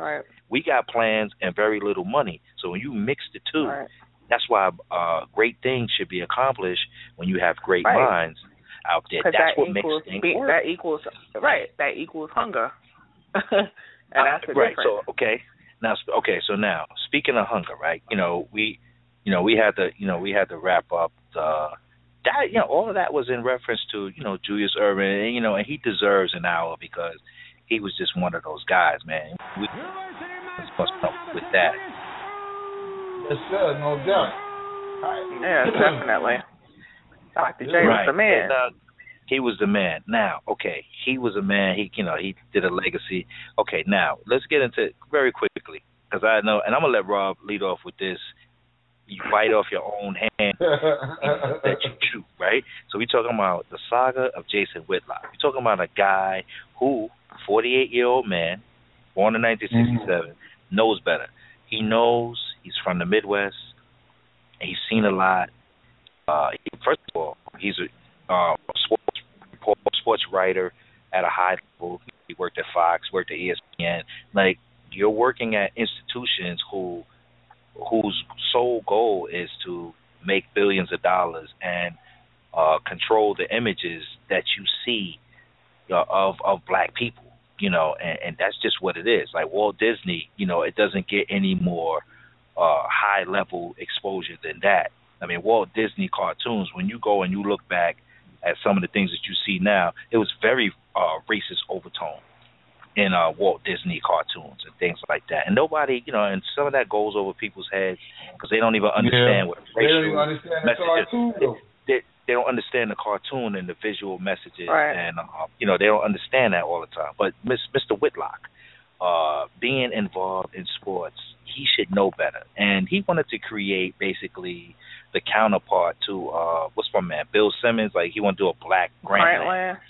Okay, so if you want to talk about, basically he what he's trying to do is, we just like we have a show, we touch on race, culture, sports, and we combine it. He wants to talk about that, but work under the umbrella of Walt Disney. Brother, man, you're smoking. Okay? Because they ain't trying to hear that. They're not trying to hear all of that. They just want the money, man. They're not trying to hear it, but the point of the matter is for this dude is, how you going to talk about it? How you was expecting to get righted when forget the fact that forget the fact I want to hear Rob. That you saying that you didn't get no writers, or they now from the new article that you just gave me tonight saying that that's not how the story goes. But there's plenty of stories out there about Whitlock and the things he said about his own race and the things he said. You're going to talk about culture. How many of those sports writers you think that was black was going to willingly give up their job to be a part of something to do this when they look at you like, oh man, you're a time bomb waiting to explode. I ain't going to put my career in the hands of you. When you're not, you may be ready. You're a good journalist. You can't take that from him. He does the journalism, but he's also a clown. He says things that's just ridiculous. And I mean, he shoots down his own culture. He shoots down the black culture every time he gets a chance. So how many of those writers you thought was really going to leave and come join your show? Huh? Right. None. They're not going to leave. They got to, they wasn't going to come put their thing on the line with you. No. Yeah, you had a dream. You have a vision. That this is the show you wanted to do. Well, guess what? Like C said, you should have found a way to do that show without Disney money. Because they gave you an opportunity to try to make a show, but of course they were going to have their hand involved in the show. You wasn't going to be able to talk about. You may talk about certain topics as long as you continue to do what you normally do, bash the young black culture. Yeah, you can get a show on that. That's controversy. You're going to make black people mad. So yeah, Right. And yeah, they love that. But they got a guy for that. They got Stephen A. Smith for that. They don't need another one. But Whitlock. Stephen A. is more like he's a liberal. He's more of a liberal. Whitlock is more like a conservative. He's like Stephen A. is like a liberal masquerading as like a conservative liberal at times. Like he waffles a lot. He waffles a lot. Exactly. And when Whitlock is more, he don't like nothing. He blame rap for everything. He's rap is live. Hip hop is why sports is bad. These kids don't know that. You know what I'm saying? Well, guess what, Whitlock? The same culture you bashing, now you want to do stories about them, and guess what? Those young writers don't want to work with you. So that's your fault. So how did he think that was going to work? How like when you think about it and you put that together in your head, how did you think that was going to work out, considering how he's going about doing things? Because I've seen him on what's the show with the sports reporters on Sundays. Mm-hmm. I've seen him on there countless times. And they let him on black there? culture. Yeah, he was on there. But I've seen him a number of times. You know, he's talking about how black culture did this and black culture and you know, and so when you think about it, how did you think that these writers were going to give up their jobs at the Chicago, you know, Tribune and all this other stuff, and the LA Times, the Dallas Times, to come write for you? And you've done, you know what I mean? Who's going to put their name behind you, considering who you are and what you stood for? So, you know, especially with Disney, they're not going to let you do that. You must be out your mind. Now, if you got a little bit of how he wanted to go about it, then yeah, because, you know, of course, you could sit there and talk about the black culture and put them down, and that'll work just fine. That's what they wanted. That's what's going on with the media now. Exactly. And that's what they wanted them to do. Yeah, he really played himself on that one. I but don't he's been know. doing that. So what was his real issue? Nobody, like y'all said, nobody wanted to come work for this dude because it basically, at the end of the day, he acts like an ass clown. Yeah. I mean, because he says one thing, and then, you know, he comes off base with another opinion. Oh, well, you know, if it wasn't for rap music, you know, listen. All right, I got to, Rob, you brought this up maybe last week. How many HBCUs did he go to? Exactly. To look for writers. Come on. All right. Come on, man. Check this out.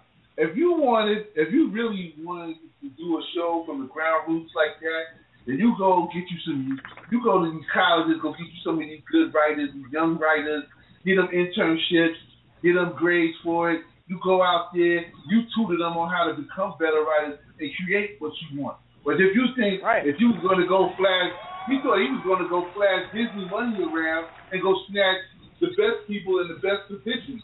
That's no, they're not going to do that. They're not leaving to go work with you. They know, they're hearing through the grapevine, we don't know if ESPN is going to pick that show up. Right. I'm not putting my name on that. And they know how he moves. So if all I need to know is how you move, if I'm working under you and I'm going and I'm potentially looking to switch jobs, the first thing I want to know is how you move. So if I don't like how you moving, then come on, how is this supposed to work? How am I going to leave my job to come work up under you? So, you know, he's an idiot. He's an idiot for that. You know, and he ain't got nobody to blame but himself. Nobody to blame but yourself. So basically, what he's looking for, he is trying to take his ESPN money, the checks that he's getting from them, right? And he's trying to create a platform like what we're doing and put it on ESPN. I could tell you right now, I don't know what back room he was smoking in, because, you know, I know he came on Colin Cowherd and talked about how much weed he smoked when he was 26. You know, he had a 26-year-old female roommate and all that stuff, you know, when he first went to California. I don't know how much weed he smoked, but you must be smoking if you think you was going to do this type of show on a Disney station like ESPN. There's no way. I don't care how much stuff we talk about on here, how much teaching we do, or how much expanding we do. When we take it, you know, live and have video and people can see our face and see our expressions and see PowerPoint presentations and all of that stuff, like we're going to go there. I mean, because we just getting started. There's no way in hell that any of the big six media outlets are going to take on this type of show, because we're talking about the culture, counterculture, because the culture in media is not black. Okay? It's white. It's white women, too. Right. White women. Right. In reality, I know white men run it, but white women manage it. And they up in there. And so your black ass, all right, Jason Whitlock, your black ass, who talk out of both sides of his mouth, you're not going to use our checks on our time to talk about your shit, unless you're going to be doing what you're supposed to be doing, bashing the culture. You know, keep talking about how, you know, maybe a Jay-Z song contributed to somebody, you know, not listening to their coach. Some wild stuff that he be trying to tie together. Wow stuff. Because I'll read a Whitlock article and I'm like, all right. What is he talking about? He'll rope me in maybe in the first paragraph or so, because I was like, oh, okay, I see where you're going. And then by the time I get to the middle, I'll be like, yo, what the hell is Jason talking about? And I'll be ready to email him or something. I'll be like, yo, I ain't wasting my time emailing this dude, man, because it don't make no sense, man. That dude has brought this on himself. He thought that he was going to go and flash that big money to these to these people who had jobs and be like, I can pay you more, come work with me. But they didn't see the vision. Ain't in me no more. None of it. They ain't see that vision. They ain't see the vision. And they wasn't going to see the vision with his name on it. See, that's the thing. When you talk out of your ass and then that shit comes back to backfire, you gotta learn another way to go get those people. You needed somebody who was your face. You needed somebody else to approach them about the job. You needed somebody else to pitch you, not you yourself, because nobody wants to hear from you because they know what type of person you are. Now you can go ahead and write 1 million blogs talking about how this didn't happen and some of it may not have happened. But the fact that it got out there, where I always say, if there's smoke, there's fire. So some of it might not be true. Some of it may be true. So, I believe he tried to get you to try to flash that big money that they probably was going to pay for the writers and things like that. But they wasn't buying what he was selling because he's not believable. He's not believable. He's somebody that's going to bash something. He's bashing things, and then you expect these same people to help you. Well, guess what? If you wanted people to take you seriously, then you should have took down to a couple of these black colleges, these other colleges, started go to see the chair people of these things and say, yo, give me some of your best writers who's about to graduate and they want to get into the sports business, let them train you. That's what you do. You got to do it. Since you want to do it from the ground up, do it from the ground up, baby. But you can't do it from the ground up at ESPN. You're not going to ground up from ESPN, because they're not trying to hear race, culture, and sports from his angle. Exactly. Because you think ESPN would give us a show? No. They wouldn't. They're going to tell us you're going to have to tone that shit down. You're going to have to tone that shit. And you know what? We'll throw you a whole lot of money, but we going to want you to, we're going to need you to turn it down a little bit. We want y'all to fall in line a little bit. So that would be the conversation in the back room. I mean, that's what it would be. Hey, you know what? We'll give y'all we'll give y'all $3 million.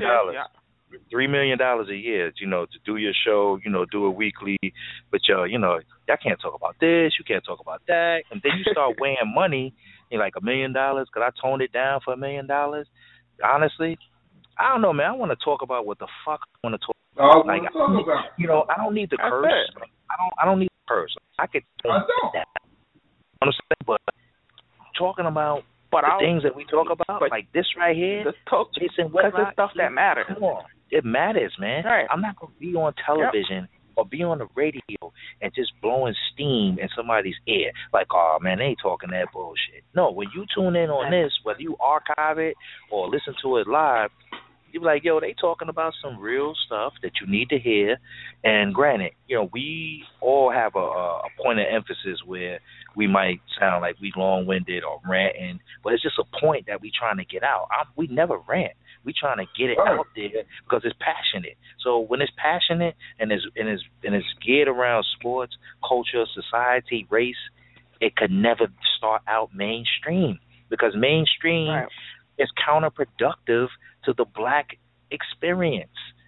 It's showing you that on television. You can look at any television show and you will see the counterproductive of what you're trying to do. It is 2015. Them Cosby shows and Different World, all that's gone, man. You missed it. If maybe you got Netflix, you could kind of reminisce and watch that and then come talk to me. YouTube something else and then come talk to me. And understand where we came from. But he know better. Whitlock know better. You work for Fox News, Rupert Murdoch, a straight-up racist redneck, all right? And you left there and you went to Walt Disney. You went to one plantation to the other. And but he was already at ESPN. That's what I'm saying. You was already at ESPN. Because ESPN got rid of him before. Yeah, exactly. They got rid of him before. Right. And then you can't. Right. And then you go back. 20-inch neck, 20-inch neck, pork chop eating. Act like you don't have no damn sense. Go from ESPN to Fox back to ESPN. They say, hey, we're going to give you a show if you can get some writers. You ain't getting no damn writers. Now, if they really was behind the show, they'd have gave you. If they was behind the show, they'd have gave you access to some writing, right? So that lets you know. They let you know we behind your project as long as you do the work and get your own writers, because we're not gonna give you no writers about this. So because we don't believe. You know what I'm saying? Would you put your career on the line for him, Shariah? Would you put your career on the line and go work under this dude, considering the history of what has been going on for him? Given exactly, and that's the problem. Not at this age. Not after I'm 15 years in. No, hell no. Right. Now, sorry, Jay, I can't do it.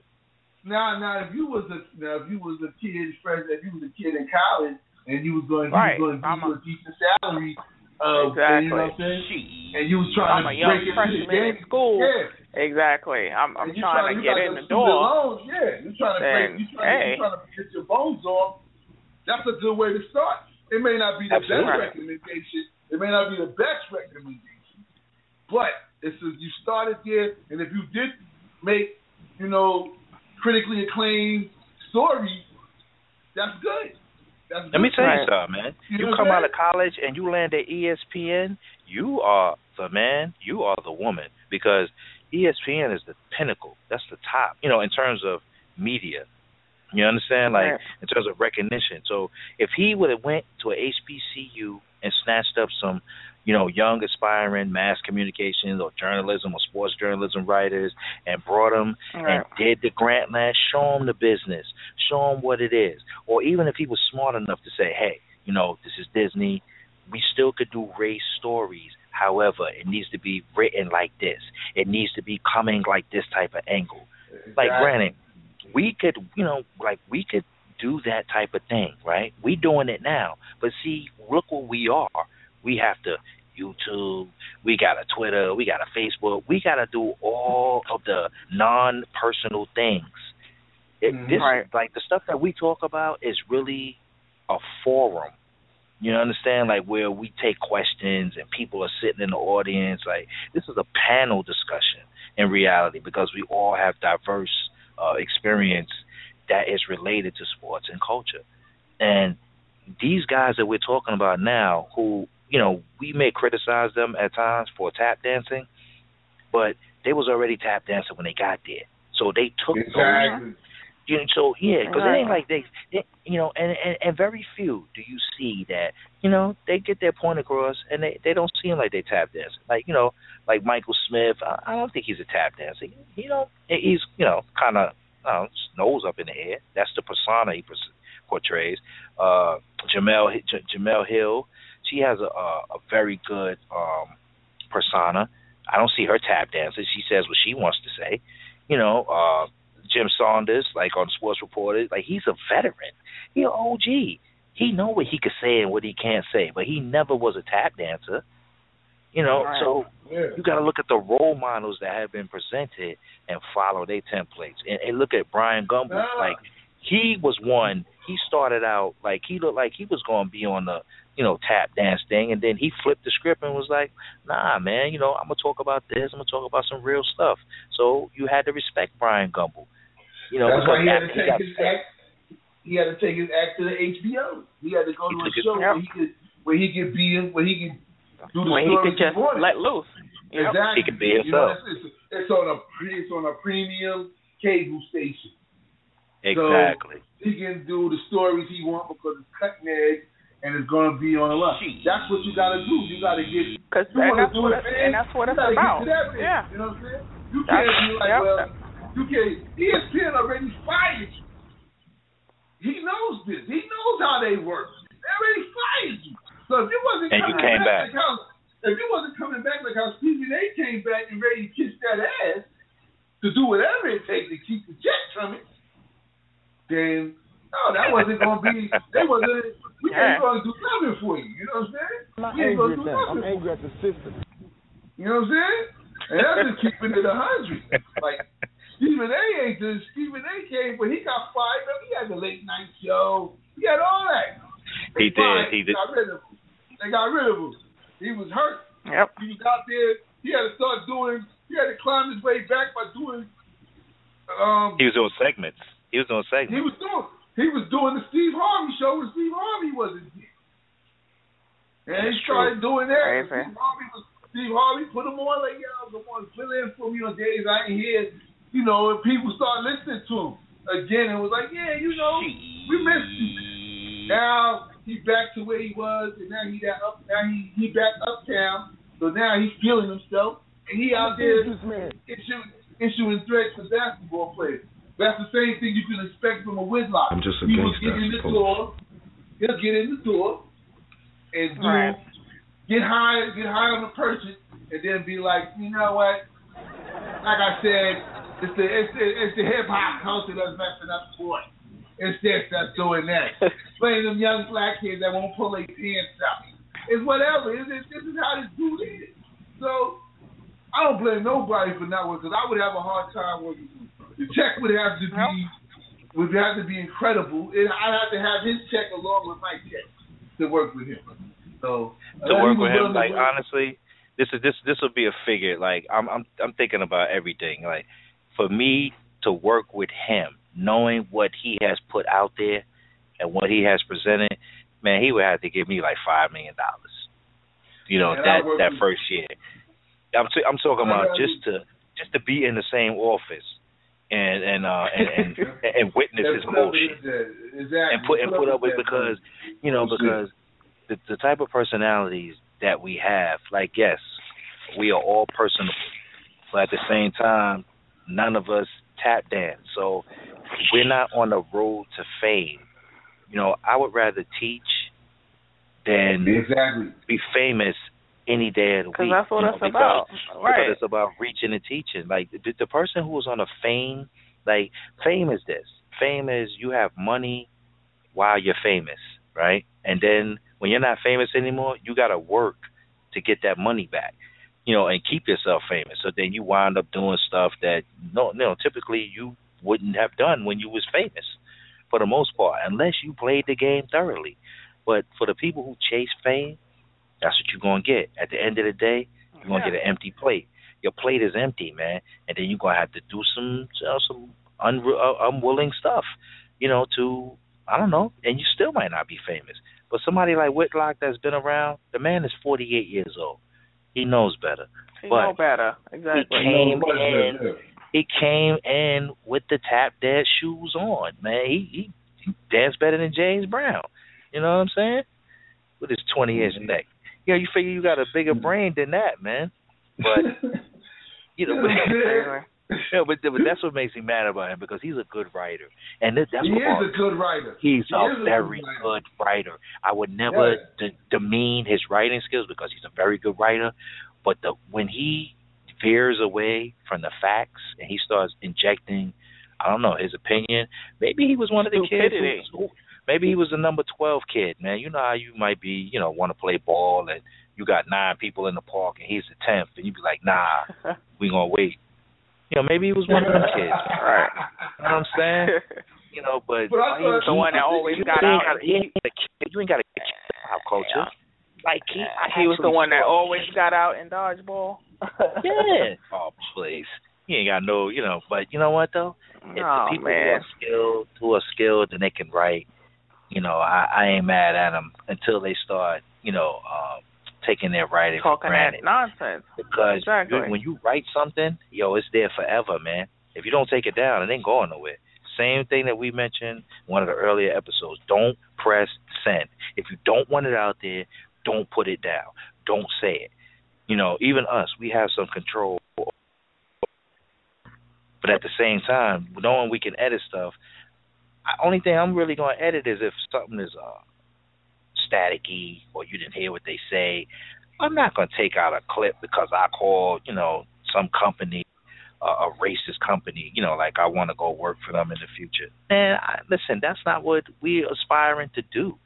Like, you want to give us a check for us to be ourselves and stay ourselves. You want to help me clean up a show? Like, yo, give me some, some guys who just, that's what they do. They do digital. Y'all do all this electronic stuff and digital board, and we'll just talk, and, we got the cue cards and we got all that. If you want to clean it up like that, that's fine. But you can't clean up the content because the content is raw. The content is true. And it's fact. The content is factual. And it's factual. The content is educational. It's educational. Yeah. And I mean, come on. And you can't dispute facts. It's hard to dispute facts. And, I know we not really going on segment because, we still talking about, the role of the media and everything. And because he is a part of he was a part of the media. Now he's going to be blogging, tagging people's emails. And I guess I read it, if he, I'll subscribe to his little blog, but, like your company, Sharia, SMC, the goal of it is to enlighten the student athlete, the parent, and of what's available and what's difficult options, to attain. You need to know the options. And who explain for the people who we deal with reality. Explain the goal. Explain your company real quick. We take as long as you need. What's the gist of SMC? What do you want to do with SMC? Here's what it is. Because me and Rob, we curious, man. I created SMC Sports Consulting because I'm a former athlete myself, former college athlete, former coach, college coach. So the goal with SMC is that I'd like to enlighten student athletes, parents about the recruiting process of college, right? Because we have so many issues with kids who go to school because they saw it on TV, or they seems to assume that, only going to Division I is the best route to go when you don't play. So it's like, what's the point in that? My goal is that, listen, we're going to create a plan. That's all about planning. We're creating a plan for what you want to do. You want to go to college, you want to maybe potentially get a scholarship. I deal with facts, okay? I deal with facts on this show. I deal with facts in my real life. There's no bullshit. There's nothing. I give it to you straight. This is what it is. And I lay out the options for you. Hey, you tell me what you want to do. What's your goal as far as college, locations, majors, anything like that. I go out, I do the research, I do the work for it, and I give you some of my suggestions based on what I found, about what I think is some of the best options for you in terms of majors and, if you're considering this and, what about this? My goal is just to get student athletes and their parents to just broaden their minds, broaden your horizons about what you're looking for. Because a lot of times, student athletes have no idea what they really want. They just think that they do. Oh, I want to go here. Oh, I want to go to school in Florida. Well, why Florida? I only want to go to Division I. Well, how do you know that? So it's about getting yourself prepared for all angles. Because, again, it's planning for the future. We're not in the now. We're planning for the future. So that's why I created it. Is for me, myself, I'm a former player who transferred colleges 3 times because I've had scenarios that have been out of this world. And it would take me a whole nother hour to even explain it. But I've been through it, to say the least. So I'm just going to leave it there. But I can basically guide you as far as what's important, what you should be focused on. Then we talk about skill. We talk about it all. We talk about skill. Hey, where are you? Let's be realistic. Because let's be honest, everybody, people listening, parents, kids, students, everything, most of the time, your parents are your biggest fans, right? So they're not going to tell you what you want to. They're not going to tell you what you should hear. They tell you what you want to hear. Oh, you're great. Oh, you're averaging 25 points a game in high school. Oh, you're great. No, I'm giving it to you straight. This is what I see. Former coach, I can look and I can tell. I can look at tape. I'll pop up at a game just so I can see myself and tell you what you need to work on. So a question. So is it just pertaining to basketball or is it for any sport? All all sports, any sport, because at the end of the day, it's basically about getting to college. That's the important thing. Is going to school, getting that degree. You know, that's the goal. And you know, I make it clear to everybody, parents, students. Listen, this is not about the parent. This is about the student. Because at the end of the day, it has to be them that's going to school. You gotta like where you're going. You can't go anywhere and hate where you're going, because then all you're gonna do is you're gonna leave. So it's about being comfortable. You know, some people say, "Oh, my kid, they can only play a scholarship. They you know, they can't go. They need a scholarship." Listen, we have to exhaust all opportunities. Let's look at scholarships. Let's look at, you know, I go deeper into it. You know, because at the end of the day, my goal is to help student athletes find the right school that suits their needs, so that they can be successful and they're not transferring out and they're not, you know, dropping out. You know, academics, that's a huge thing too. I look at transcripts. All right, let me see what you're working with. You know, and if JUCO is the best way for you to go right now, that's the way you should go. And a lot of parents don't want to hear that. You know, oh no, my kid can go. Listen, this is what it is. If your kid got a 1.5, that means they need to go to JUCO. You know, if the SATs ain't looking like this, they need to go to JUCO. There's nothing wrong with it. But again, you know, we gotta plan. You know, so I'm pretty much the objective voice in the whole thing. I'm speaking for the kids, because this is what, to me, I feel like this is what's needed. Because too many kids are focused on the wrong thing. Oh, I want to go play in the league. You ain't going to play in no league. You 5'2". Where you going? Right. Let's figure out. Let's check out some low D2, some D3 schools. Let's talk about this. You know what? I